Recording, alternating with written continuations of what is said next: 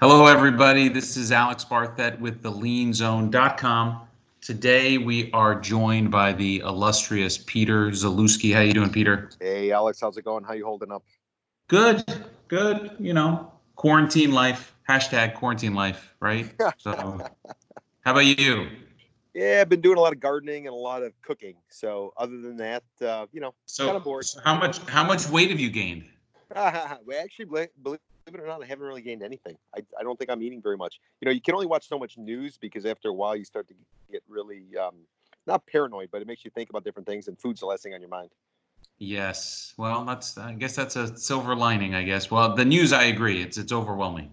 Yeah, Um, so today, Peter, we're going to talk about how the coronavirus is affecting the Miami construction market. Why don't you start by telling everyone just a little bit about yourself, your sure. background, and then we'll dive right in. Sure, absolutely. Well, as Alex said, my name is Peter Zalewski. I am a licensed real estate broker, although I don't really practice for individuals. When I tend to do deals, I tend to do them on a larger basis, and it tends to be Wall Street type of money, institutional type of money, if you will. I do consulting for typically hedge funds, lenders, stuff like that, typically on condo developments or large portfolios that are being considered for a loan and or a purchase. And then finally, I do expert witness work. So people start suing each other. I tend to be somebody they'll bring in and they'll put them on the opposite side. I tend to be more of a buy side type of person than a sell side. A lot of expert witnesses out there, they'll sort of say what you want and they're all rah, rah, rah, pro developer. I'm sort of the opposite type. So I'm really kind of a contrarian, but basically we started as a journalist, did that for about 13 years, worked for a number of different publications locally. 2006, at the peak of the last real estate cycle down here in South Florida, went ahead and set up my own firm called Condo Vultures Realty, which is a brokerage, buy side brokerage. And I also set up a consulting company called Condo Vultures. Ran through the cycle, made some money, had some fun, missed a lot of deals, came out on the other side. We began this cycle in 11, and I sort of set up another firm called Crane Spotter. So if you heard Crane Spotters or Condo Vultures, effectively the same guy. The only difference is Crane Spotter is the flag we wave when it's a good market, and Condo Vultures is a flag we wave when it's a bad market, which is why I'm waving that Condo Vultures flag a lot right now. So we had you at our Miami Construction Forum not too long ago, and Yep. you were a little pessimistic then. Yep. Um, is it fair to say you're more pessimistic today?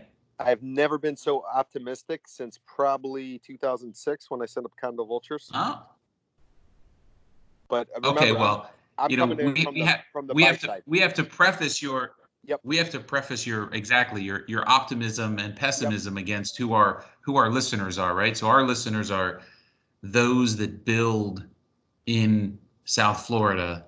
Okay. Um, so I'm sure as a buyer, you must Yep. be optimistic, right?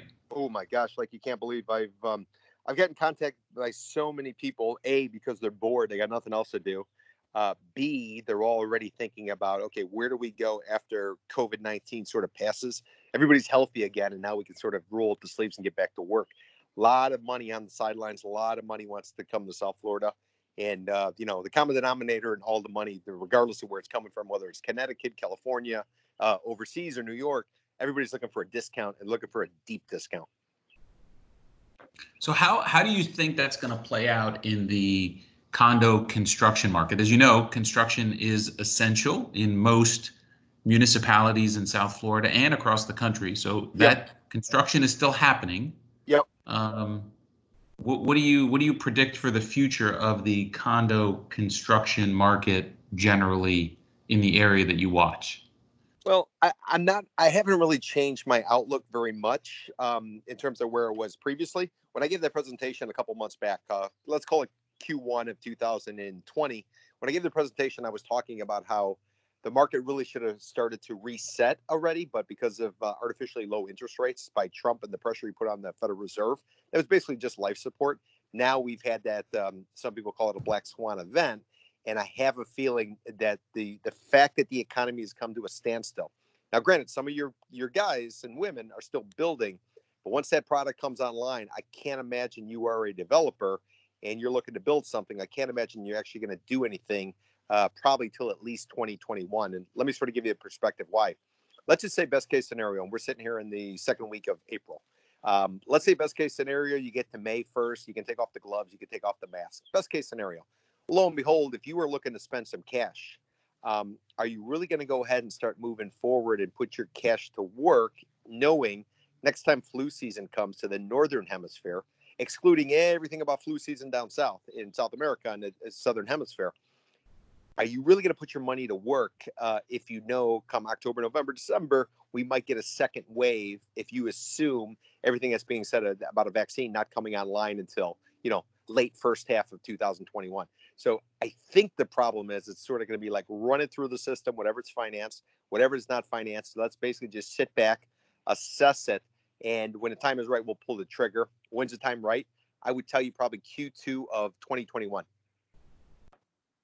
Now, I'm going to ask a question here about cheap, both cheap money and cheap deals, right? So if I'm a developer, though, right, now's a good time to pick up some dirt, some distressed properties to convert later, right? Yeah, probably a little early, probably a little premature, because you're going to have some sellers who are basically going to try to work the system, the CARE Act and anything else, to try to buy time, keep their head above water. If you're really looking for a deal, you want to sort of drown that seller. You want to make sure that they're at the end of the rope. They got no other way, and then you can really squeeze them. So it might be good to initiate the conversation. You dance a little bit. Think of it like you're picking up somebody at a bar. You have a little small talk, whatever the case may be, but you're not going home. You're not spending a weekend with them probably until after you have a couple of dates. So it's a good time to kick the tires, get the seller's hopes up that you're going to come in as the white knight and save them. But at the end of the day, you basically want them to die on the vine, and now you're going to get a good deal. So and maybe you have an inside track, but if you look at big time developers, Related and other developers in town, what are you hearing or seeing them doing different today than they may have been doing it early Q1 2020? In terms of their business, or in terms of the message they're putting out on the streets? Yeah, a little bit of both. You were on the development side. You were pessimistic in early 2020 that those folks were kind of sitting on the sidelines already. So I'm guessing it's only getting worse. It's only getting worse, but here's sort of the unknown. Okay, so Mnuchin comes out and he says, okay, this is what we're doing. We're going to make small business loans available. We're going to make this available. We're going to save the airlines. We're going to do this. We're going to put $1,200 in every individual's pocket, $500 for their kids. We're going to do all that. Well, it all sounds good, but if you look at the stories that are coming out now, all the stories are saying nobody can actually get their cash. No one can get their cash. So what's the point? The point of it all is, I think in theory, there's some sort of rescue package, but the reality, when your rent is due, or you're expecting rent due, and your tenant doesn't pay you, or you can't pay that landlord, what are you going to do? You're going to scramble. You're going to try to make things happen. And my concern is there's this beautiful picture about what's happening, but in reality, when you actually try to execute on that picture, I don't think it's going to play out as easily and as smoothly as possible. And from a buy side perspective, you're hoping it can't. So the developers I know, the ones that I've spoken to, basically everybody's taking a British approach. They got a stiff upper lip. They're going to sit back. They're going to ride it out. And nobody's really doing anything effectively until May. And they're all sort of assessing it because the information is changing. It almost seems minute by minute, which is why I'm not watching the news, because it drives you, batshit crazy. So are you seeing any difference? I know you try to keep your finger on the pulse of the condo market. Yes. But any reason to think that any other markets are a little different, maybe a little better? Industrial, apartments, the non-residential component of construction? Yeah. So I do I just started a podcast thanks to you. You were sort of inspiration for that. I did a podcast that I put up this week, and I had former real estate journalist. Guy spent a ton of time, worked everywhere: Miami Herald, Associated Press, South Florida Business Journal, you name it.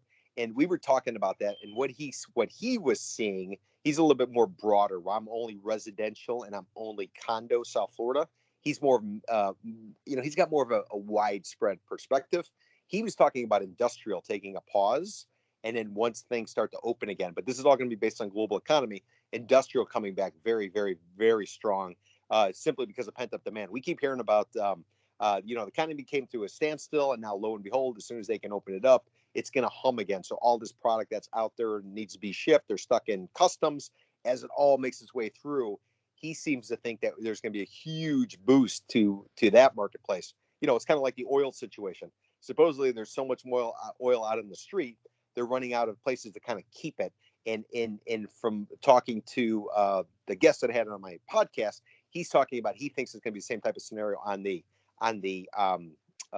industrial side. Now let me also say, I think landlords of office space and potentially retail space, they really got to be scratching their heads based on, they put a certain valuation on what their property is worth. And don't get me wrong, I'm not an expert in either of those categories, but if you just look at regular supply demand and you look at the way that societies and communities sort of move, are you really, as a company, if you have overhead and there's this possibility that something can come through and wipe you out, you got to get an emergency loan, are you really going to want more office space? Are you really going to want more retail space?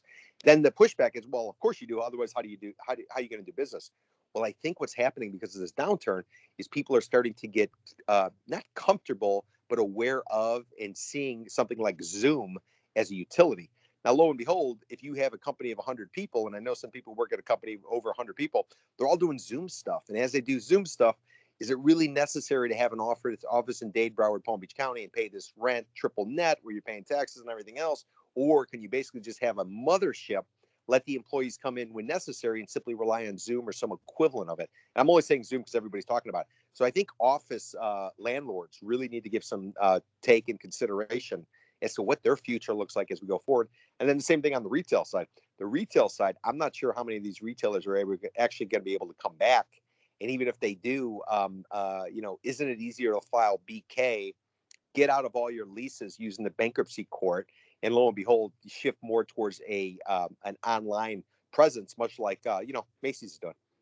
Well, not that WeWork should be the example of everybody, but they're looking to renegotiate all of their leases across the U.S. I read an article today that they were looking to defer or profit share with their landlords as a way to kind of not pay rent because they're dying. So there's been some comparisons. If you listen to the Wall Street types, or if you listen to CNBC, or if you listen to Bloomberg, there's been some comparisons basically to the 2000 tech bubble crash. Remember back in the day, stocks were going up. They were going through the roof. Everybody thought it could never end. And then all of a sudden, it was a tremendous pullback. Think about it. Back then, 20 years ago, you had companies like Peapod. Remember Peapod? They were going to go ahead and they were going to pick up your groceries and they were going to deliver it to you. Well, they were effectively the first settler, so they ended up getting the arrow. The second one, who actually is getting the land, supposedly was Instacart or some of these others, Amazon, if you will. So the point is, there's a lot of companies out there that, as this crash occurs, or this let's call it stalling of the economy occurs, there's going to be a lot of companies like WeWork or others who basically are going to have cash crunches. They're going to have to figure out how to go forward. And then what you probably see is consolidation. So effectively, it's a thinning of the herd.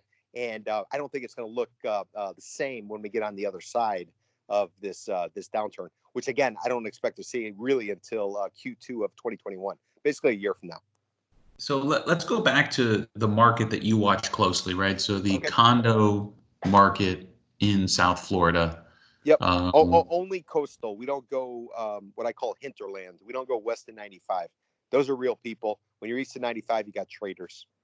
So what are you seeing on that side of it? And the reason I think what you see is important, especially in the last couple of weeks, is because if developers can't sell units, they don't build buildings. Correct. Well, what I'm seeing is I'm aware of a deal that's scheduled to close any time now. And the buyers, new construction, buyer was supposed to close with a huge lump sum. Buyer says, I can't close. Developer says, well, of course you have to, taking the hard stance, which is always what a developer does when it comes to new construction. lo and behold, the developer says we're going to have to pay interest every day you don't go forward. You're going to have to pay interest. If the first threat was if you don't close, we're keeping your cash. Then they said, oh shit, we don't necessarily want this unit back in theory because we already have so many others that are unsold. Then it became interest. You're going to charge you interest. Now, lo and behold, they're giving them basically an extension with no interest charge or anything. So I think that just sort of encapsulates really what's sort of out there. You can have your hardline approach, but when you start to run the numbers and you start to realize you got to pay back your construction loan, you can't necessarily be as hard as you used to be. So this, to me, it's anecdotal, but what it represents is a changing of the guard. The day of the developer being the dominant and sort of setting the scene, that day has sort of passed a long time back. I would argue back in 2016 is when it sort of left. But now, as everything's hitting the fan, I think it's going to change pretty dramatically. And landlords are and sellers are basically going to be like a lender trying to get their borrower to turn around and pay. We all know Donald Trump, his hustle, take out a lot of money because you own them when you owe them a lot of money. So that, I think, is where it's sort of heading. No news on your front about new developments that are breaking ground. All of that's on pause as far as you know? Well, it's all on pause, and then you're hearing this whole argument: should construction sites be open? Should the workers be working? Is it safe? Is it this? Is it that? You try to get a test, you can't get a test. They're not testing people on site. They're taking their, the temperature with a thermometer because people need the cash because they're not getting the $1,200 a person yet from the feds. So all these sort of things are going on. I think this is all just temporary. I think it's noise. Don't necessarily pay attention to that. Pay attention to going forward after May, because up until now, basically the economy shut down. You might have a couple job sites that are building. It's only a matter of time until they end up shutting everything down, just like we saw with the, with the country or with the state of Florida. First, Miami-Dade County came out with its approach. Then you had Miami Beach took one more extreme, and then Broward, and then Palm Beach, and the next thing you know, the state of Florida adopts what was going on down here. So I think if you're betting on, what exists today will basically dictate and give you input as to where we're going to go going forward, I think it's probably a sucker's bet, because chances are, just assume everything's going to get shut down. I just read a projection saying that Florida won't actually feel like it's out of the pandemic until the end of May. Now, I'm not saying that's the case, but that's the stories that are starting to post now. So again, if you're a landlord or if you're a business owner, do you really want to take a chance to bring your employees back in May? And if you bring them back in May, what if there's an outbreak? And what if the peak isn't effectively until the end of May? Or what if it goes June? Whatever the case may be. So basically, it's a moving target. And when it's a moving target, the best thing to do is nothing. Nothing except hoard your cash and don't pay any bills. Why? Because if stuff goes sideways, you want to make sure you have cash to burn so you can renegotiate rather than go ahead and paying all your bills. And lo and behold, you run out of cash and that, you run out of time. Yeah, I'm going to disagree with you a little bit on this. Okay. On construction stopping. Construction sites for the most part are all running. Construction building departments are open. And I would tell you, at least from our clients' perspective, they are working very hard to comply with all of those guidelines maintained by the CDC as they get modified, wearing masks, gloves, wash stations. I don't disagree with you, Alex. I don't disagree with you, but what I'm saying is stuff is changing so rapidly. If you're banking on the fact that that's going to be the same story next week or the following week, that might be where it starts to get a little dicey. So basically, you got to play it by ear. You're out there on a sailboat, and if the wind changes, you're going to have to tact. And if you don't, you're going to run aground. That's the only point I'm making. So what today might be true, but is it going to be true on Monday? Because we're talking on Friday. And I agree. It's a very fluid situation all around. So if we were going to summarize here, Peter, it sounds like you're saying we won't see the economy we were in January until 2021 Q2. Q2. And why is it Q2? Because then we're deep into the winter. And by then they're talking about the virus should be online. Again, nobody knows if there's going to be a breakthrough. I mean, and this is one thing I would say. So yes, Q2 of 2001. But here's one thing I would tell you. You don't have to be a mathematician or a statistician to know that nothing is 100%. And thus far, all the news we've gotten has been bad. So therefore, there's got to be some good news coming. And as that good news, if it's big enough, it could change the whole course. And maybe it's the shelter in place type of concept, safer at home. Maybe that changes the course, but there's going to be some break. We're going to catch a break because you can't just get hit with all bad news. There's got to be some positive. And that's the part that nobody knows. And hence the idea that it's a fluid situation. So what you think today might be a little bit different than, a week from now. All right, Peter, let's use that as a good place to end on a positive note. How do people get a hold of you to send you hate mail? What's the best way to do that? Listen, if you want to get a hold of me, I would say send me an email at peter@condovultures.com, or you can call my office 305-865-5859. And those are the two best ways. And don't worry, I can take it. And tell me, what's the name of your podcast so people can search for it? Very interesting. And I want to thank you for that. You were basically the inspiration behind it, that and having nothing to do in the month of April because of COVID-19. Effectively, to get a hold of my podcast, where you want to go is I'm using Anchor because I'm a little bit cheap, so I'm not paying anything for it. So if you go to anchor.fm, like FM radio, anchor.fm/Condo Vultures. There you'll find Condo Vultures strategies for the Miami real estate market. I'm doing podcasts are about an hour long. I tend to talk a lot, not any video, so you don't have to worry because I have a face for radio, and some of my guests do as well. And we're really getting the nuts and bolts about the condo market, the local economy, but it's all with sort of a skeptical eye because too much of the information out there is a little bit too rah, convention and visitor bureau. So we're trying to give the opposite side for those people who don't necessarily, those people want to get, different sides of the story. Perfect. Thank you, Peter. I appreciate you always helping us out, giving us information. I'm sure we'll talk again soon. And remember, I'm not pessimistic. I'm optimistic. It's just from a buy side perspective. Understood. I'm sure they'll put that in the subject line when they send you the hate mail. And take it easy, Peter. Stay safe. All right, Peter. You as well. Bye.